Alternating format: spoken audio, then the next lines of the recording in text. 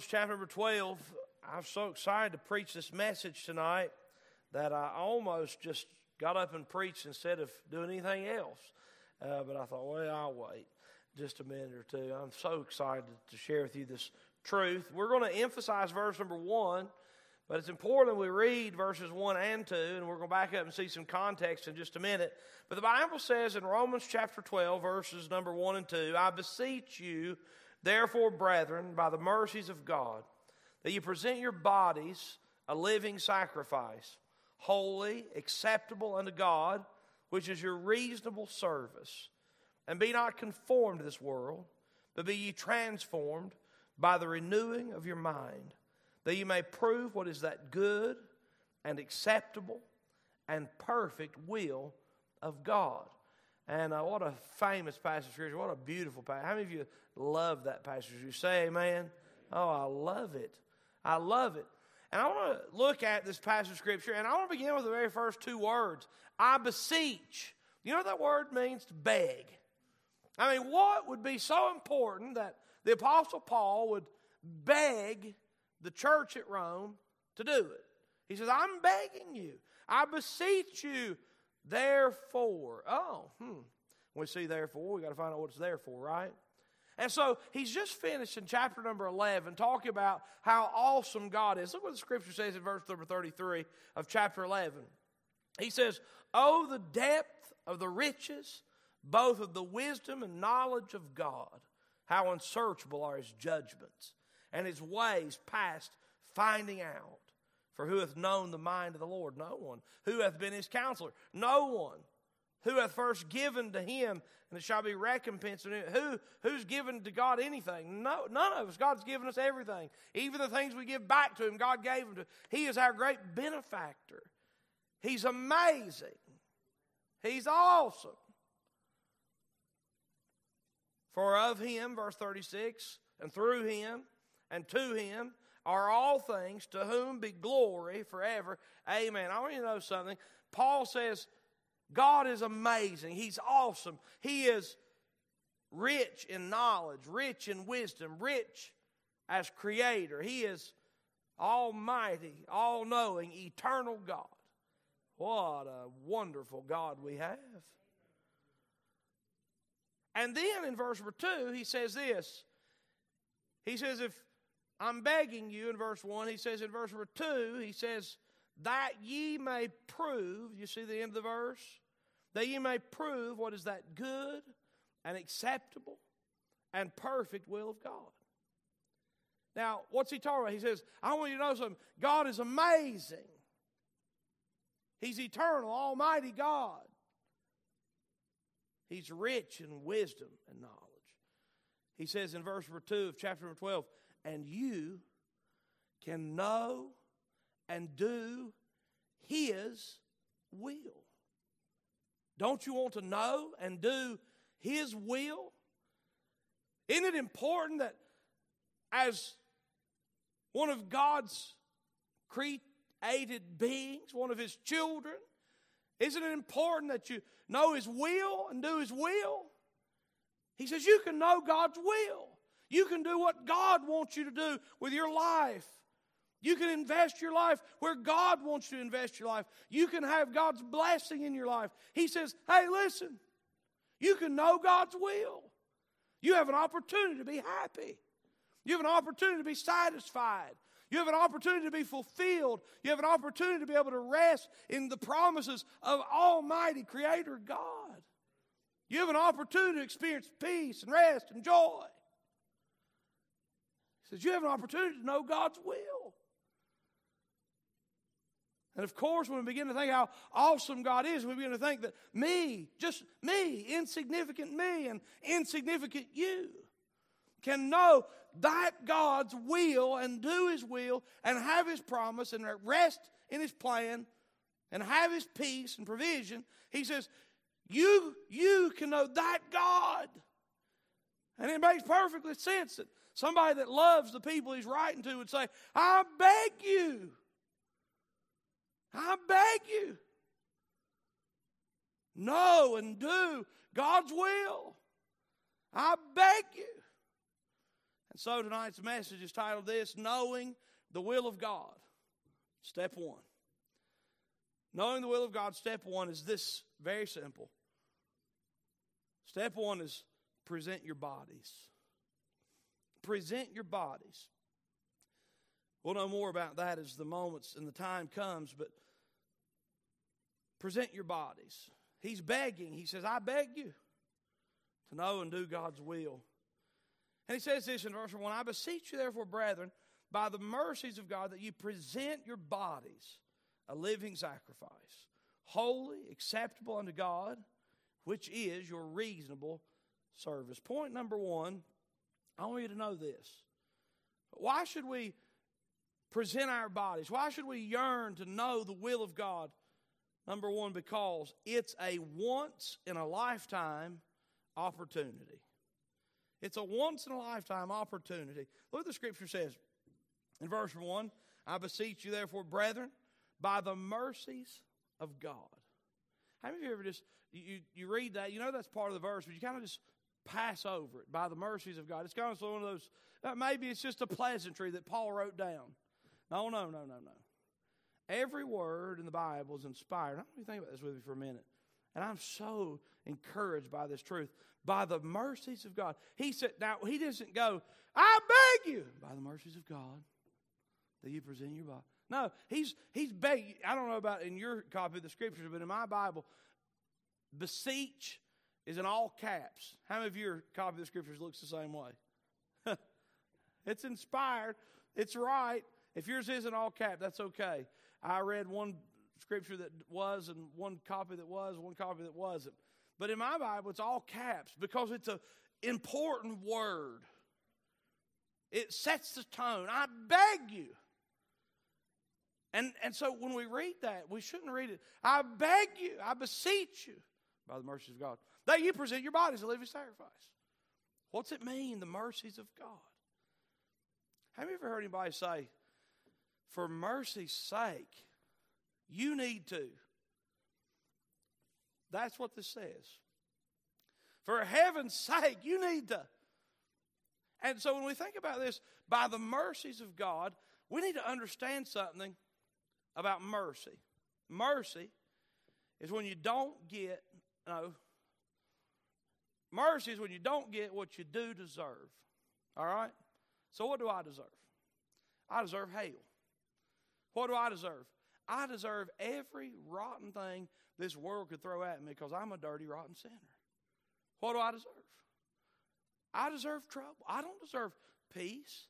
I don't deserve a relationship with God. I don't deserve joy. I don't deserve happiness.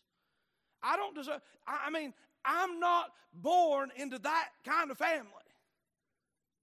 I'm of Adam's rotten race, and I'm a sinner, condemned. And so Paul says, listen, folks, God who created everything, God who is rich in wisdom and knowledge, He wants to show you His will. He wants you to do His will. And He says, I beg you, by the mercies of God, for mercy's sake, do God's will. It's a once-in-a-lifetime chance. Listen, you don't deserve to be happy. You don't deserve to be fulfilled. You don't deserve to be able to live in fellowship with God, but you can. It's of the Lord's mercies that you're not consumed, and it is of the Lord's mercies that you get the opportunity to live in His will. Listen, it's a once-in-a-lifetime chance. You only got one life to live, and you got one chance.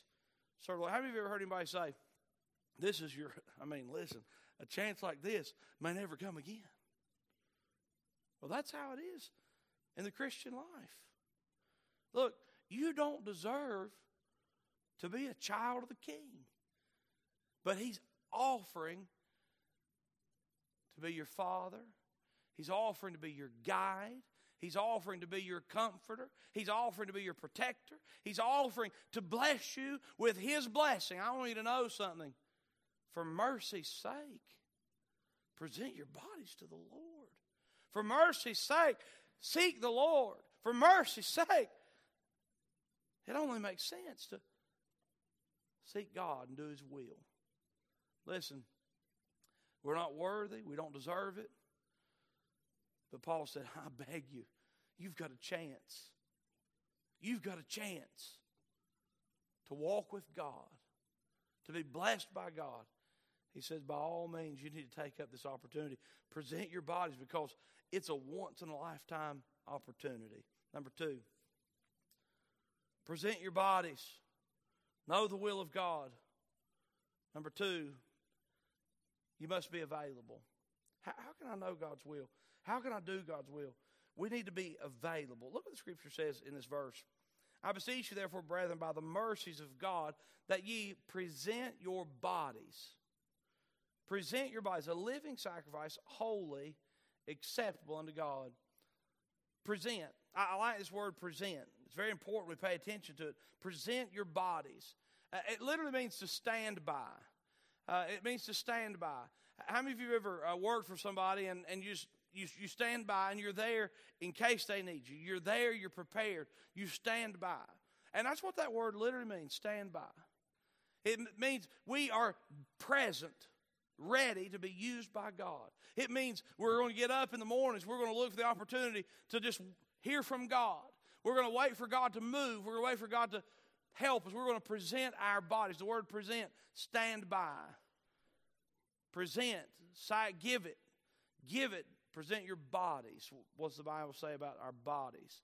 Now, this is a word picture. We are to give our bodies from the bottom of our feet to the top of our heads. To give our bodies. And if you are looking at the body, we're thinking about our everything. What does God want from you? Everything. You mean He wants everything? I got to give Him everything? He gave you everything. He just wants it back so He can use it the way it was designed. And so the Apostle Paul says, present your bodies, all of you, a living sacrifice. Let's talk about the sacrifice for just a minute. What kind of sacrifice was acceptable? It wasn't the leftovers. It wasn't the blemished. It wasn't those that had been maimed by wild beasts that were going to die anyway. What did the sacrifice consist of? The best. And so God says, present your bodies, a living sacrifice. What does God want you to do? He says, I want you to just surrender your will to me. I want you to stand by. I want you to be willing to do whatever it is that I've called you to. I want you to be listening and ready. I want you to be prepared to respond. He says, I want you to be available. Present your bodies, a living sacrifice. The difference between the sacrifice we get to give and the sacrifice in the Old Testament, when the blood was shed, we're a living sacrifice. We get to live. We get to live and serve. Present your bodies, a living sacrifice. The Bible says, holy. Holy. I thought about that word. It's another word you can easily pass over, right? Holy. Holy. The word holy means it's distinctly God's. It's distinctly God's. Like the Holy Ghost. This word's used over and over in the Scriptures. The Holy Ghost. It's distinctively God, the Holy Ghost. The Holy Ghost. How about the holy place? It's distinctively God's. The Holy Land. It's God's land. And so the Bible says that we are to present our bodies, a living sacrifice, holy, distinctly God's. Let me ask you something. Are you distinctly God's? Have you ever been around somebody that was distinctly God's? Now, I'm not asking you to go out and look like some nut, some religious fanatical nut. I'm not asking you to put phylacteries on your head and prayer beads. I mean, I'm not asking you for that. That's not what we're talking about. Distinctly God's. Here's how it works. Is there any distinction between you and the lost at your workplace? I'm not saying you look down your nose. You should never. In just a few minutes in this chapter, just a few verses down the page, the Bible's going to tell us, don't think too highly of yourselves. But are you distinctly God's at work? Are you distinctly God's at home? Are you distinctly God's with your family? Or are you God's at church, around church people, and you're the world's around the world's people? In just a minute, the Bible's going to say that we need to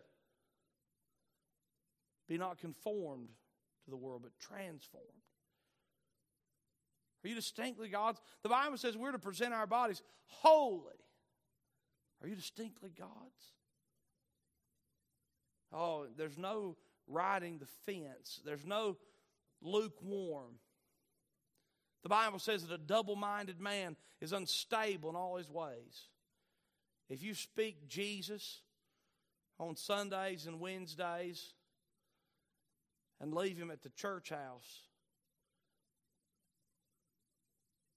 on Monday, Tuesday, Thursday, Friday, Saturday, the Bible says you're unstable. You're not in God's will. You're religious, and that doesn't produce anything. Are you holy? Now, holy doesn't mean the Holy Ghost is perfect, but if I am characterized as holy, it doesn't mean Cody's perfect, because he's not. That just means that I'm distinctly God's. Are you available? So we must be available. We must present our bodies a living sacrifice, holy, acceptable, well-pleasing. We should yearn to please the Lord. Charles Spurgeon said, "A man that pleases the Lord without fail bring to himself a great amount of joy." Well-pleasing. Well-pleasing. You see, we must be available. If I'm going to know God's will, I'm going to present my body. I need to be reminded that it's a once-in-a-lifetime opportunity. I need to also know that I must be available. Are you available to do God's will? Are you willing, if you need to change for God and His glory? The answer in our heart should be a resounding yes. You must be available. Number 3, presenting your body, it just makes sense. Look what the Scripture says. Verse number 1. It just makes sense. Present your bodies a living sacrifice, wholly acceptable unto God, which is your reasonable service. Which is your reasonable service. Now, some people think, now listen, this whole giving my whole life to God, living for Jesus 7 days a week, this whole surrendering to do whatever it is God wants me to do thing, that seems a little bit over the top. It's not what God says. He says it's reasonable. He says it makes perfect sense. It's reasonable. Now, if God is who Paul says He was at the end of chapter number 11, and He is, and if that God wants to guide you and show you His will and use your life in a perfect way, does it make sense to give God your all? Absolutely yes. It makes perfect sense. He says, which is your reasonable service. Let me tell you something very fascinating about that word reasonable. I'm no Greek scholar, I promise. But you may be. I'm going to tell you a Greek word, and then I want you to tell me what the English word is. Now, you can do it, I'm pretty sure. I think some of you are going to be surprised. Logos is the... Listen to all these Greek scholars. Alpha, beta, gamma, delta, epsilon. I'm just kidding. That's the Greek alphabet. That's about as far as I got. Kindergarten. Logos. It's the word. Do you know that word reasonable is a derivative, and it's directly taken from the word logos. It is logos. It's the word. It's a form of the word. And what's that mean? Here's what reasonable is. What's reasonable? I've been reading my homeowner's insurance policy today. Yeah. I'm going to need it. And there's a word that keeps recurring, reasonable. Reasonable cost. They'll replace reasonable cost, reasonable cost. Reasonable. What's reasonable? Well, their reasonable and my reasonable may be two different things. I hope they're not. Reasonable. You know what reasonable is? Reasonable agrees with the Word of God. You see, reasonable logos, the word logos. Reasonable is in direct connection and in perfect agreement with the Word of God. How can I be reasonable?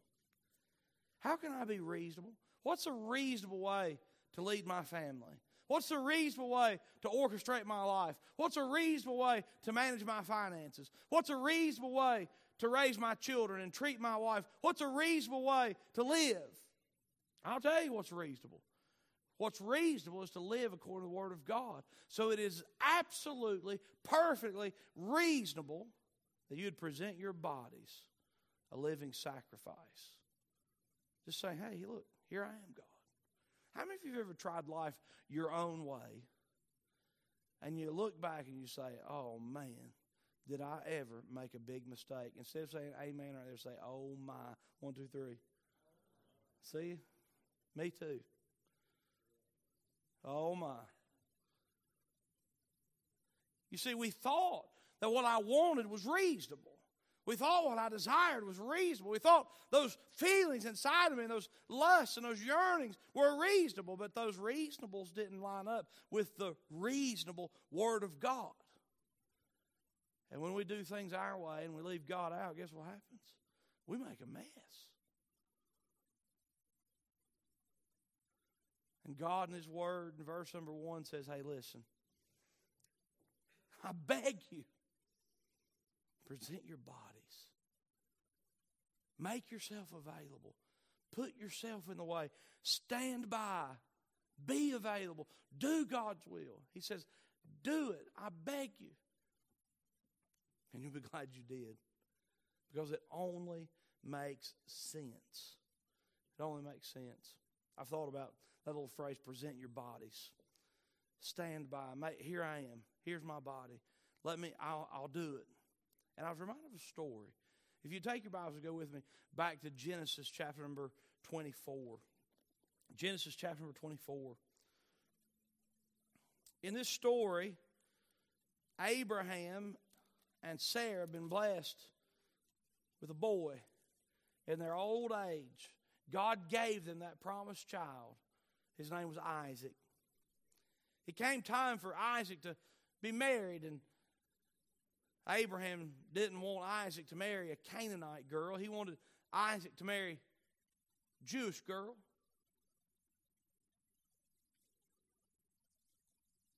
And so Abraham sends his servant. All we know is it's his servant. Abraham sends his servant to find a wife. Now, I'll just tell you, it's a daunting task enough for a young man to go out and try to find a wife. I remember thinking when I went to Crown College the first time, who is she? Where is she? Who'd have thunk it? I saw her at Walmart the first day. It's great. But it's a daunting task to go out and try to meet and find the right wife. But you just imagine being the servant. Abraham said, listen, I need you to go to a foreign land and find the perfect woman for my son to marry. Can you imagine having that conversation with that dad? Can you imagine having that conversation with that girl? And I'll just tell you, Abraham's servant was sent on a task that's pretty daunting. How many of you ever look at your life and you think, man, it is a daunting task to live life? And I don't know how I'm going to do this. I don't know how I'm going to survive. I don't know how I'm going to know what's right. I don't know how. How many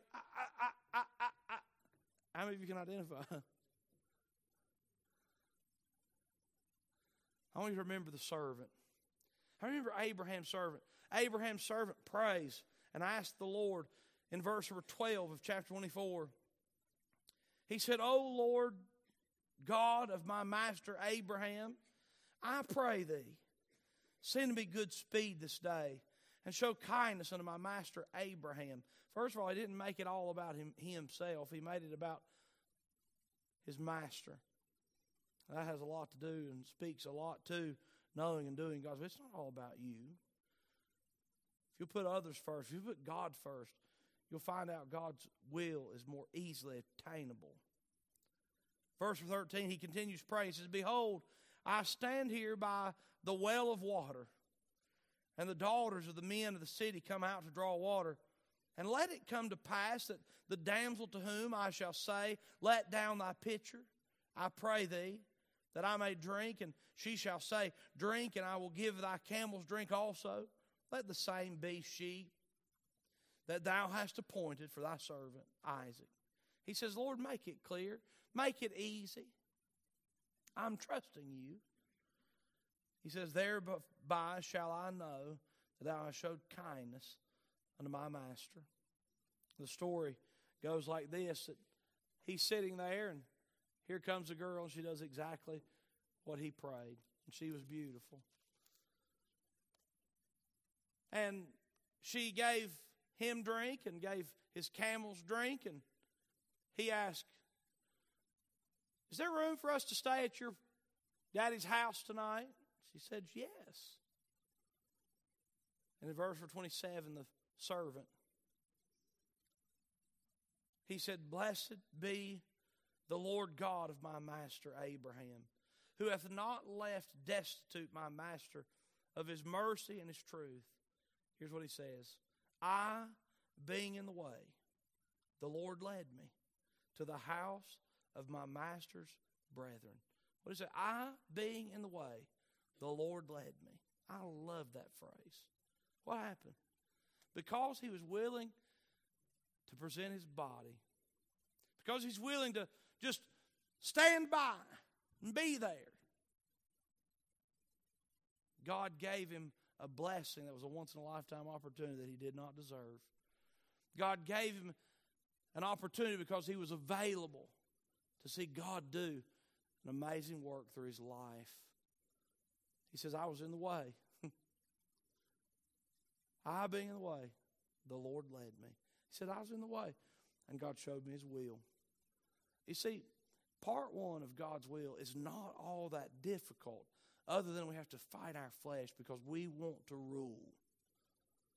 The truth of the matter is, it's worthy that we beg you, that we beg, that it's beg-worthy, that we seek to know and do God's will.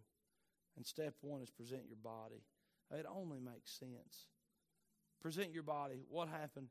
God blessed the servant. God blessed Isaac. God blessed Rebekah. God did a mighty work. Why? Because the servant was in the way. How can God bless me? Hey, look, I just got to get in the way.